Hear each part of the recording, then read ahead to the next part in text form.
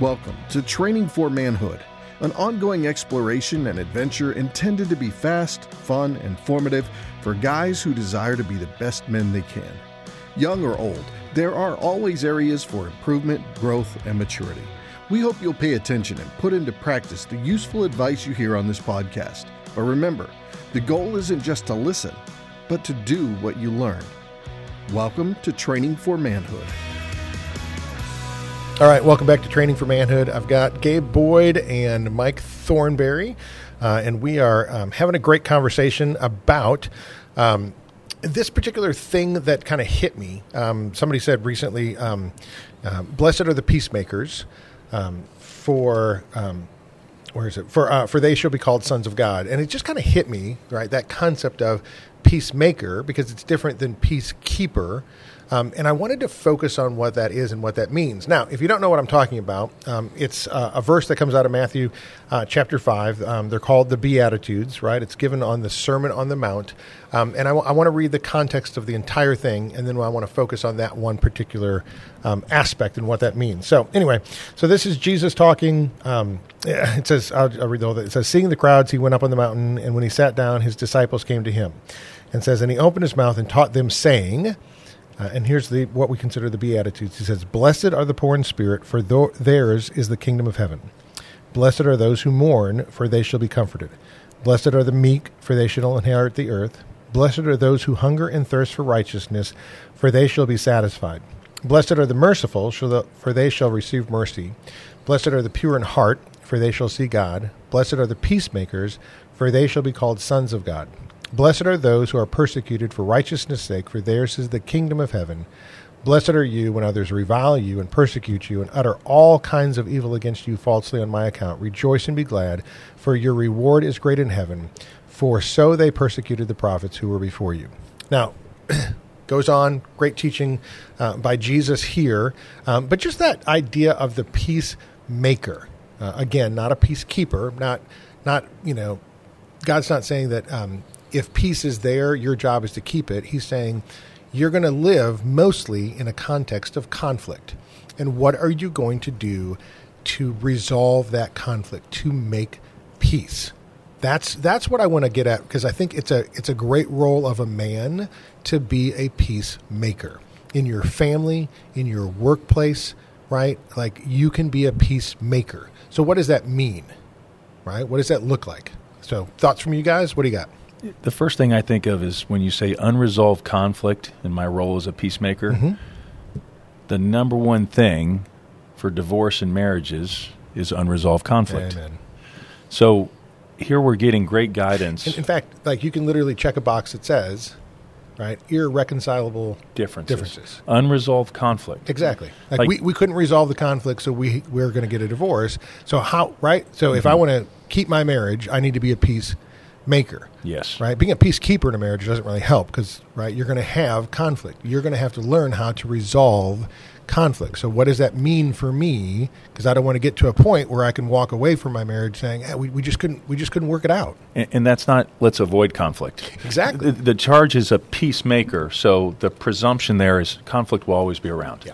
We're in a fallen world. It's going to be there. Yep. So it's not, hey, I need to avoid it at all costs and run from it. That's just as bad. It's still unresolved. I've got to actually look it head on and address it and take ownership and responsibility for addressing it. Again, peacemaker. How do I make peace? Gabe, you got some thoughts? Man, I have so many thoughts. I don't know exactly how to categorize or organize all of my thoughts.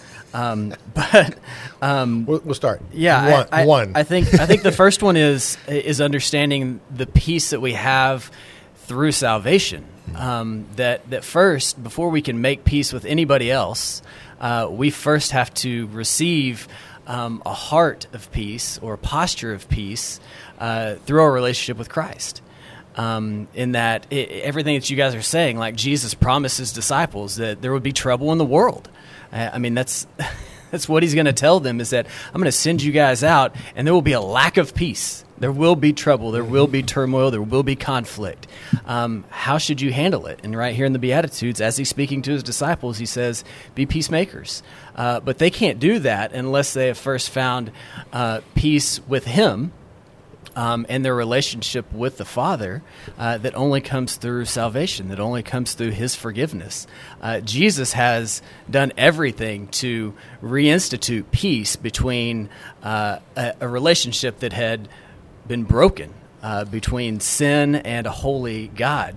And through His life, death, and resurrection, He has resolved that conflict. He has made peace with us through Himself. Yes. Jesus has. And the cool thing is God actually describes Himself as a God of peace. That's right. Right? So He wants to resolve the conflict. He made a way to resolve the conflict.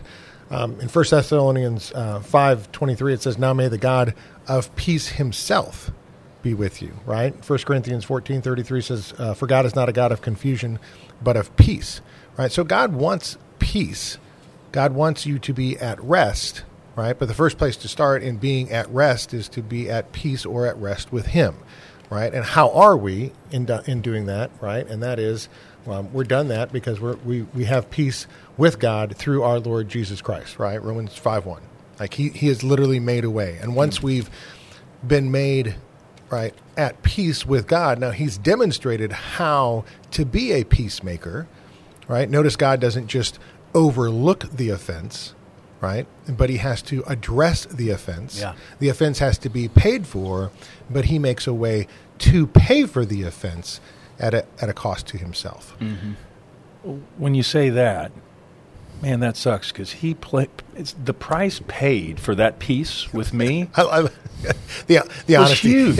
Yeah. Mike's going, so I'm listening to this, right? And I'm thinking to myself, if I understand clearly what you're saying that when there's conflict, right? And even if I've been wronged, sometimes the way to resolve the conflict is actually going to end up costing me more. I'm going to eat the bill. Exactly. There you go. The debt that's been paid to me, Christ is like, okay, yeah. You've seen my example. Yeah. Go be a peacemaker. And that's where the guys just turned it off. Right? That's yeah. So anybody listening beyond this point is still wondering you what's don't going on. understand my pride. I got to get him back. That's right. No, I just lost all that. Yep. But, I mean, that's good. I mean, I can't function continually on that one-upmanship.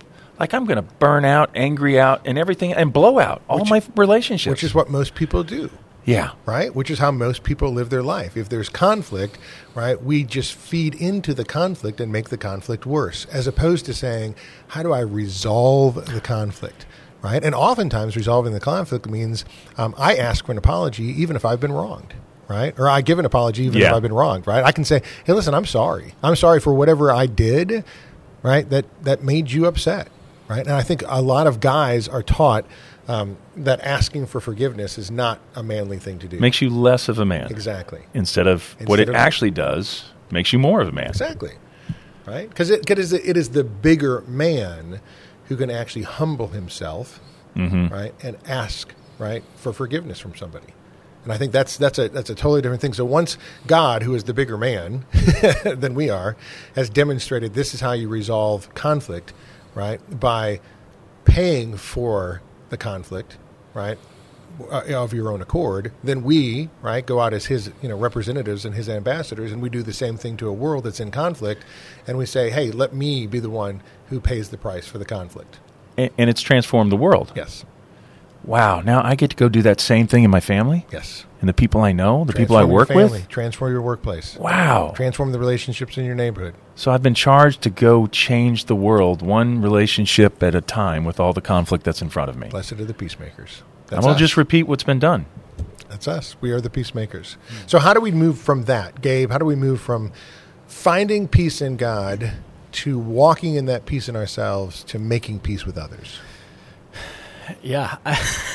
Wow. We give you the hard question. That's a big question. Well, I think I just in thinking that everything that you just said created a great unrest within myself, right? And so there's this element of, man, I know that I'm supposed to go now and make peace in difficult situations, in the middle of conflict.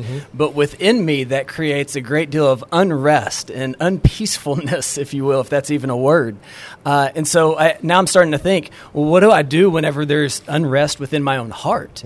Of, man, that sounds really hard. Or maybe that means me, in essence, falling on the sword. That doesn't sound like a whole lot of fun. So how do I get through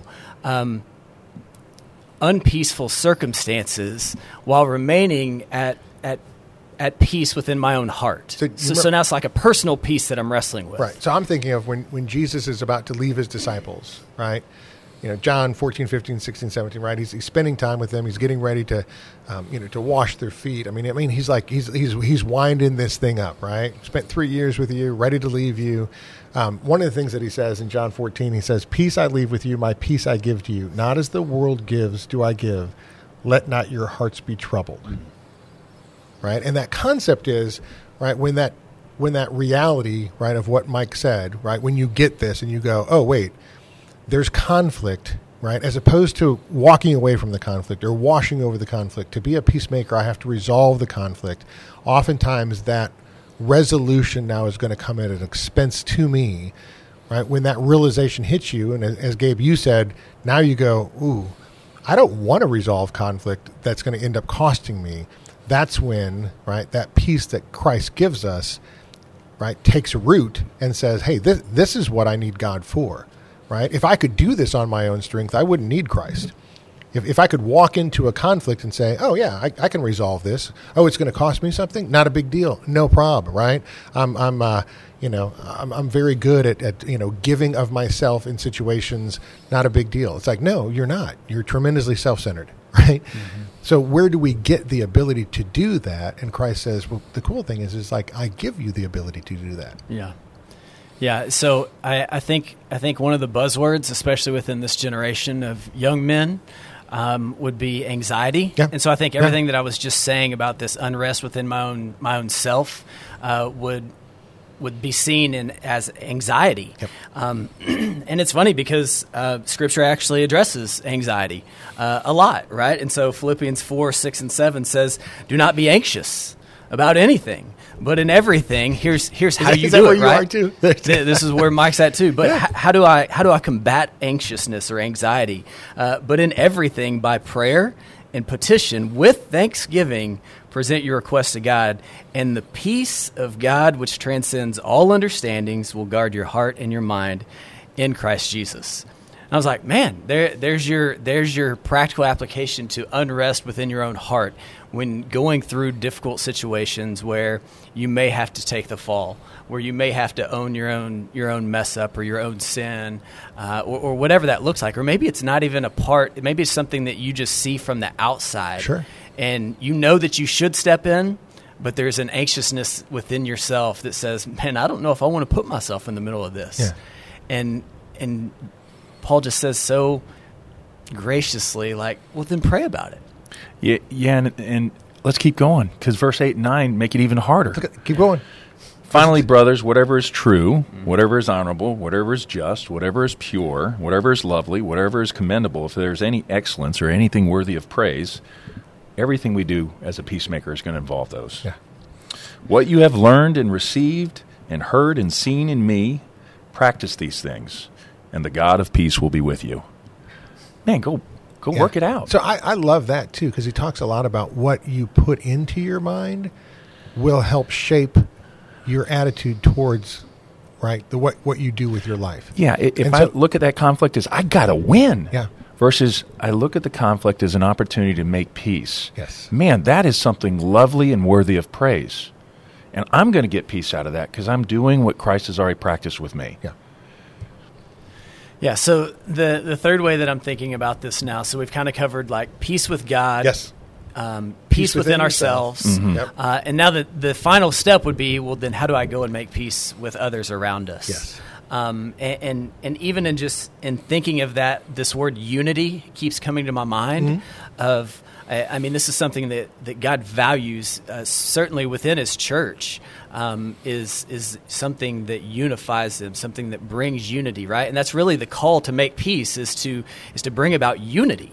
And so there's so many verses. I mean, Matthew 5:9, blessed are the peacemakers. That's the Beatitudes. There you go. Romans 12:18, as far as it depends on you, live at peace with everyone. Romans 14:19, make every effort to do what leads to peace. Colossians 3:15, let the peace of Christ rule in your hearts, since as members of one body you were called to peace. Hebrews 12:14, make every effort to live in peace with all men. 1 Peter 3:10 and 11, whoever would love life and see good days must seek peace and pursue it. Yes. And so this is something that God cares deeply about, is the unity of his people. Right, but even outside of that is to show unity within the body, and I think this is where, for so long, the church maybe has gotten it wrong. Well, okay, so not just the church, but I've done a specific experiment in my family recently. Knowing that this was coming up, I decided to do something dumb, and did Was this not, hard to plan out, or was it okay? I was going to say, was this all right. purposeful? just Yeah. work with me. Okay, gotcha. So, did something, and I did not apologize well. So I kind of did the, half-hearted apology. Don't roll your eyes at me as if you've never done this. No, I'm thinking about how many times I have. Okay, so here's the deal. The kids come to me individually saying, "Hey, Dad, I think Mom's upset. I think you need to go and you need to apologize better," right? And I kind of let this drag out because I just wanted to see where this would go and what kind of unrest and disunity would happen. So I'm playing this thing out just to see what will happen. Because I know, hey, listen, my heart is there to apologize and apologize well. I love my wife, but I had to refrain from doing that so that I could see if this would be true, if there would be unrest and disunity within the family because I did not. Right, I was not a peacemaker, and so it's actually true. You can live this out, right? And I just wanted to see. Of course, my family's sitting there listening to this, going, "He didn't plan this out. He was just." I was going to Yeah. say, He was like, just I a love how bonehead, you've right? reframed this. Whatever. But here's the thing, right? Do a case study. It is true that when you're not a peacemaker, right, and you live in the midst of unrest, that peace that you get from God and that peace within yourself will eventually flow into the relationships that you have around you. And when they don't, it causes, disharmony and disunity in you, right? And so it's funny because my kids are looking at me and they're like, "Hey, Dad, here's the deal. You can't just sit there and not go remedy this situation. You have to go make peace because you were the one who caused the conflict." Right, and it caused an unrest in them that I wasn't moving towards that. So that sounds like one of the primary requirements for being a peacemaker is being good at apologizing and asking for forgiveness. Like without those two components, which you just did a nice little family experiment on. Yes, thank you. How am I going to go resolve conflict? There's no way. So a lot of times we think my job in resolving conflict is pointing out where you're at fault. Let me tell you why you're wrong, Dan. Let me tell you why you're wrong. Let me tell you how you missed on Yeah. this one. And I'm just going to tell you that generally does not resolve the conflict, right? I think that the idea of... How many years of marriage did you need to discover that one? Discover that one. Or just, being around people. Yeah. Right? I mean, how many people do you know that like when they point out your faults? Now, here's the deal. How many people do you know, though, that will listen to you pointing out their faults if you point out your own first? Right? Like, hey, here's where I messed up. Let me ask for forgiveness. Right? And then, hey, you know what? Here's something you could work on too. Now that's totally different. Right? Now you're coming to a situation, helping another person out by demonstrating that you're at fault as well. You've got issues, right? But you've resolved those. And then you can help somebody else. And I think it's a totally different way, right, of dealing with a situation by demonstrating that you're willing to humble yourself first. All right, I'll go. Yeah, go. So everything about forgiveness reminds me of Mark Twain. Because it's one of my favorite forgiveness quotes. Okay. Forgiveness is the fragrance that the violet sheds on the heel that crushed it. Oh. I just love That's that. good. That's a good reminder that I'm going to exude something Did sweet. Pull out Mark Twain. Pretty sure he did. Oh, that was probably goodness. the most feminine quote we've had on Training for Manhood yet. Wait, Ve- Samuel very- Clemens is very Huckleberry flowery. Finn. That's right. Very flowery. Very but flowery. I love it. I like it. Wait, read it again. All right, now I got to like pop it open. Yeah. So I must admit, my mother's an English teacher, so I had a lot of Samuel Clemens growing up. Amen. Forgiveness is the fragrance that the violet sheds on the heel that crushed it. Amen. That's good. Great opportunity. Yeah, I love that. I'm thinking just within the context of believers, how important unity is. Right, because this is what Jesus would tell his disciples, is the way that you guys love one another, the way that you maintain the peace within the body of Christ, is going to be so important as people look in at what you're showing. Wait, he actually says, how will generations from now, right, know that I'm the Messiah? By your love for each other. Right. And it's like, what? Like that doesn't even make sense, right? They're going to look at, the miracles, they're going to look at, and he's just like, right? They're going to look at how well you love each other. And if you love each other well, the world's going to go, where does that come from? Because that's not natural. That's right. Yeah. So that's a huge thing, is the unity. That's why the whole blessed are the peacemakers. That's why this thing's stuck in my head, right? Yeah. That's so important for us to learn how to resolve conflict, to create peace. It is so important to do. And it's not just to, have a better workplace or have a better marriage or be better parents, right? It is literally the calling card for the gospel to go into the world when people say, why do those people live at peace with each other? Right? Where does that come from? And it's not a turn your back to it, as Mike said, right? Overlook it, wipe it under the carpet, right? Because here's the deal, right? We're not made to live at peace with stuff under the carpet. Right, that will get under our skin and it will just blow up at some point, right? But as you said, Gabe, right, it's the concept of, that's the calling card of Christ, that this group is supposed to be different, right? That they have conflict, but yet they resolve the conflict because they learn how to forgive because they've been forgiven much. In essentials, unity. In non-essentials, liberty. In all things, charity. So that's Augustine, going back to your unity comment. There you go. We've got freedom in Christ. We've made peace with Christ, so it ought to be easy to then go demonstrate the grace. I mean, how many conflicts I've had with my boys or my wife because I assume they did something on purpose against me. Instead of assuming the best. Assuming the best and assuming predisposition of grace towards any conflict. Yep. Because I've been given grace and peace, and now I've been brought back to Christ. Why can't I do that? Why can't I live that out like Augustine calls out? Yeah, that's where it all starts. Yeah, right. I want to just 2 seconds on the negative of the one thing that this verse and that Jesus would teach. It would be one thing that he's not saying is to seek revenge. Right, because revenge would be the antithesis or the complete opposite of peacemaking. Yeah. But at the same time, isn't it so easy to live inside the flesh and want revenge, want our own way? And we've said that, we've kind of beat around the bush a little bit, but let's just call it what it is. Like, that's sin. At the end of the day is when we allow our flesh to come out and we create disunity by seeking revenge and wanting our own way. This is not how Christ has called us to live. But that's hard. I mean, everything we've said, hopefully if you're listening, you're thinking, oh my gosh, like, it must be so easy for you guys. It's not easy. Like, it is a daily fight, right? And this is something where, going back to Philippians, like, we've got to be in steady prayer. We've got to be dependent on the Holy Spirit's work in our hearts to work through our lives so that we might be people of peace, both inside the body of Christ as well as outside the body of Christ. And sometimes that's more difficult, is to seek peace or to make peace with those who are outside the body of Christ.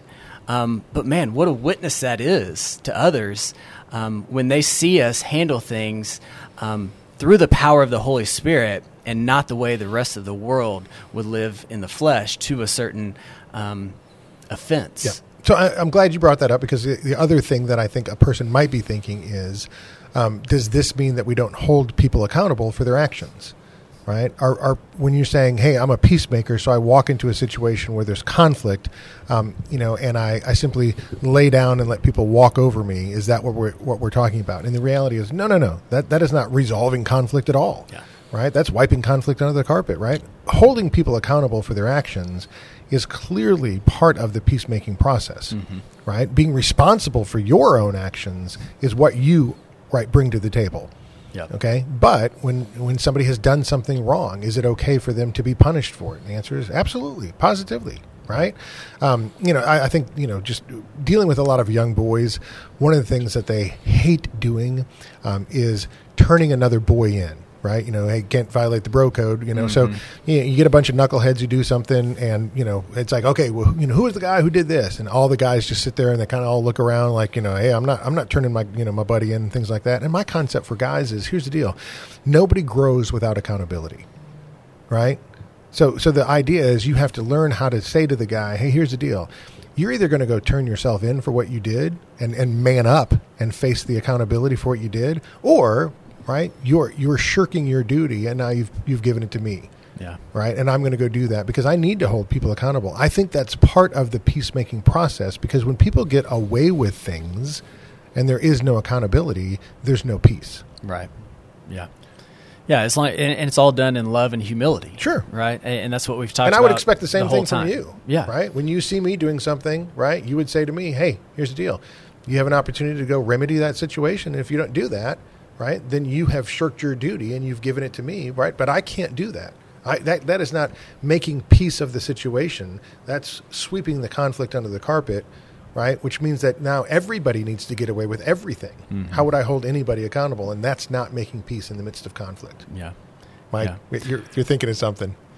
Well, if I'm a young man and I'm trying to be a peacemaker, yep, and I just listen to what you say, I need to evaluate my friends around me. Yes. Like, ooh, good. Do I have the friends around me that will tell me that? Like, I think it was Jordan Peterson who said, your best friends are the ones that tell you the most truth, which is, hey, Dan or Mike or Gabe, you're being an absolute knucklehead. Yeah.